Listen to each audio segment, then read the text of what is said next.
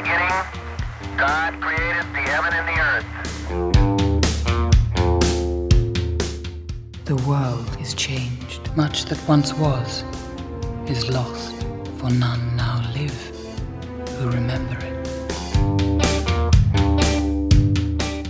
I created it. I made it with my own hands. You have created a monster and it will destroy you. Slaves are mine, their lives are mine, all that they own is mine. I do not know your God. Who is this God that I should let your people go?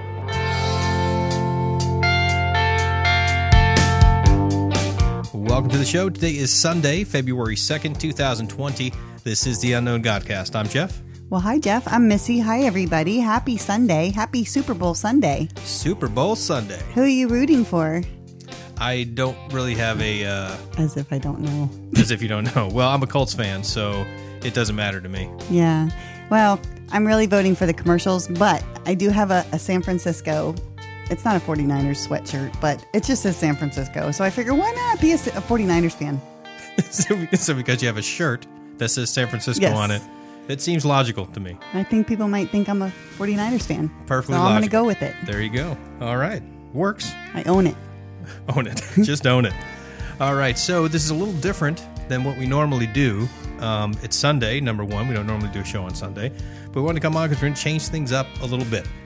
Normally, we go through the Bible. If you've been following us for a while, we do a chapter a day. We just do a daily Bible reading, give a few of our thoughts. But we're going to be doing a community group at our church here locally in Port St. Lucie, Florida, at Sunlight Community Church. We're going to do that Fridays, and we were going to base the community group on the readings that we were doing, a chapter a day. But as we started thinking about it, that's kind of a large swath of Scripture to try to break down. So it's really hard to kind of keep up with because we'd be going through a whole bunch of the Bible. So we wanted to narrow it down a little bit and decided that we will just study a specific book. And we decided on the book of Ephesians. Mm-hmm. Yeah, so we're gonna slow it way down and we're gonna dive way in. Yeah. So because we're gonna start our group. Actually, we're starting our group on Friday. Mm-hmm. And we have Sunday, Monday, Tuesday, Wednesday, Thursday, and Friday. That's 6 days. And there's 6 chapters in Ephesians. So we figured it would be good to give it a whole go-over. We're going to take this week and read chapter by chapter like we were doing, except for we're going to stop when we get to chapter 6, and then we're going to go back and we're going to dive in. We're going to go back to chapter 1, and we're going to go through the study. Yeah, so this week will be the overview. Mm-hmm. So chapters 1 through 6, we'll read the whole book. We'll get a good idea of what the whole book taken as a whole says. And we're not going to dive in too deep on these studies this week. We just want to get familiar with the text, maybe get a little bit of background, and just get our feet wet into Ephesians. But this is going to be way slower than what we normally do. Yeah. This is a 12-week study in one book. That Which one book has good. 6 chapters, so we are slowing it way down. I'm kind of excited about that because what we're trying to do here is we want to try to make it an interactive Bible study. We have an online group. We have the podcast. So if you guys want to join along with us, that would be awesome. We have the Facebook group. So even if you can't be here locally, we hope we can do this globally. Let's put it online and let's have a... Yeah, and the study we're using is John MacArthur. So it's a solid study. It's really a great study. It's super detailed, really organized. I really like the study guide. John MacArthur. You can't really go wrong with him. Yeah, and what we'll do is we'll actually put the link to purchase that in the description if you want to. It's like $8 on Amazon. Yeah, $8. You can so follow along. if you want to follow along, you can, or you can just listen and check it out in the Facebook group. So that's what we're going to do. Hopefully you guys enjoy it. If you do, please let us know. So today we're going to jump right into it. Oops, sorry. No. Oh, I was just going to say we want to give an overview. No, I suppose you give a little bit of background. Yeah, right? a little bit of background. But also, I mean, this week is going to seem like normal because we're going chapter by chapter. But after we're done on Friday, we're going to back it up. We're going to back it up and dive in. Yeah. So tell me a little bit about Ephesians, Jeff. Okay, then, by way of introduction, the letter to the Ephesians, it was written by Paul. It is thought to be written to the church at Ephesus, During one of his imprisonments, that most scholars think it was while he was in Rome, somewhere around under house arrest, somewhere between 60 and 62 AD, somewhere around there. There's also some dispute whether or not this was actually written to the church at Ephesus. It's kind of general in what it speaks about. So this could have been a letter that was meant to go around to many churches and just happened to go to Ephesus first. Some of the early manuscripts don't actually mention Ephesus in particular. So it's possible that this could have been meant to be circulated around to different churches as well. Just like, now I read it, now here you read it. Right. Like passing pass it it around. around to the next church, yeah. Because you got to remember, back in those days, you didn't have just multiple copies of books, right? It was very expensive to write anything down. So things would be passed from church to church. It's interesting. Now, if you want to know a little bit of background of the forming or the formation of the church at Ephesus, go back and read Acts 18 and 19. In 18, Paul goes through the town, and he leaves there Priscilla and Aquila, power couple, there to kind of spread the gospel. And he returns there on his third missionary journey, which is in Acts 19. And he stays there for 2 or 3 years. He stays there for a long time, and it causes a bit of uproar in the city of Ephesus. a lot of things take place.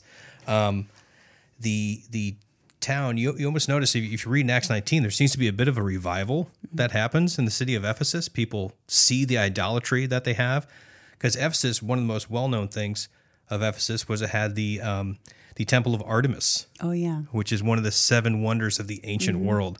This was the goddess Diana to the Romans.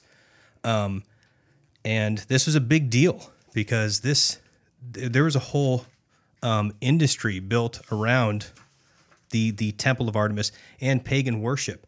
There were silversmiths that would sell these idols, these actual things that people could buy to worship. And if you want to just see how the gospel can disrupt a city. Turn the world upside down. Turn the world upside down, yes. It's really interesting. So if you want to get a little backdrop on this on your own, go back and read Acts, the end of Acts 18 and Acts 19, and you get a good idea of kind of the formation of this church in Ephesus. Yeah, that's great. And as we get into the book of Ephesians, we'll read, I really like the way it's laid out. So the first 3 chapters are packed full of Christian doctrine, teachings that we now have. But what they are their truths that remind us of the gospel and the mystery of God, the plan of God, that the Gentiles will be brought in to the family of faith. And the first 3 chapters really just lay out God's glorious riches he lavishes upon us through Christ Jesus. It's a reminder of what the gospel is, the gospel of our salvation. So the first 3 chapters are just laying out that beautiful truth for us.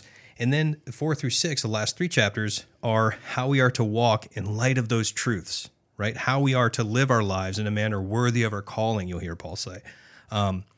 But the first 3 chapters are to remind us of the glorious truth of the gospel, and then the last 3 tell us are kind of the therefore. Therefore, how should we walk according to these truths, right? Yeah, that's good. So as we read the whole book this week, it's probably a good idea to listen to it or read it yourself as if it were a letter from Paul written to your own church. Yeah. And just think about reading that letter from Paul to your own church and try to pay attention to what stands out as unique or significant to you, and get yourself a little notebook or order one of these books from John MacArthur and write your notes in it. It's really good. Yeah, absolutely. Take this week, if you're listening to this, if you get a head start with us, take this week and just read it over, the whole book. It's not long. It's 6 chapters. You could go through it in just 15 minutes or so. And if there's things that stick out, if there's things that you question, if there's things that are hard to understand, write those questions down, and hopefully we can get to those as we kind of work our way through this study. Like I said, it's going to be 12 weeks through 6 chapters of Scripture, so we're going much slower than we normally do, but I'm very excited about it. And again, this week it's going to seem like our normal readings because we're going chapter by chapter, only until once we're done, we're going to back up and we're going to dig into, the lessons. So... All right, so we're going to jump into it, and we're going to start the reading today. We're going to go ahead and read chapter 1. So again, Ephesians chapter 1. We read out of the ESV version if you want to follow along word for word. So without any further ado, here we go.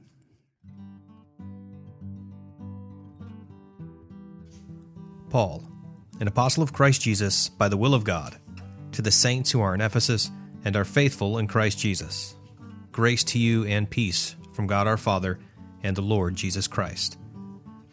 Blessed be the God and Father of our Lord Jesus Christ, who has blessed us in Christ with every spiritual blessing in the heavenly places, even as he chose us in him before the foundation of the world, that we should be holy and blameless before him. In love he predestined us for adoption to himself as sons through Jesus Christ, according to the purpose of his will, to the praise of his glorious grace, with which he has blessed us in the Beloved.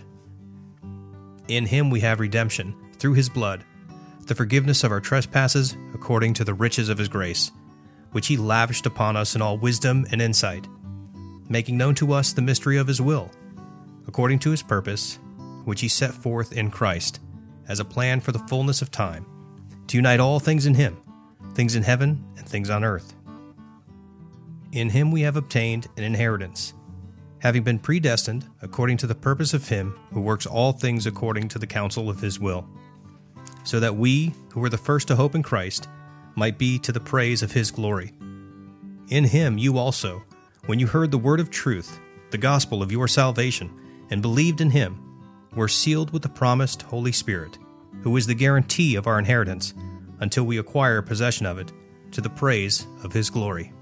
For this reason, because I have heard of your faith in the Lord Jesus, and your love toward all the saints, I do not cease to give thanks for you, remembering you in my prayers, that the God of our Lord Jesus Christ, the Father of glory, may give you the spirit of wisdom and of revelation in the knowledge of him, having the eyes of your hearts enlightened, that you may know what is the hope to which he has called you, what are the riches of his glorious inheritance in the saints, and what is the immeasurable greatness of his power toward us who believe, according to the working of his great might that he worked in Christ, when he raised him from the dead and seated him at his right hand in the heavenly places, far above all rule and authority and power and dominion, and above every name that is named, not only in this age, but also in the one to come.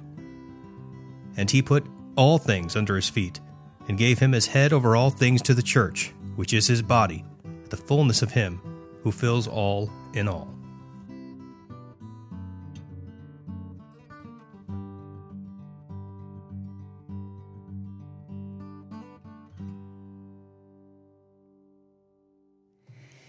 So I love how Paul highlights, he reflects on the Trinity and on the triune God, as how the triune God accomplishes our salvation. Yeah. In the very opening of this.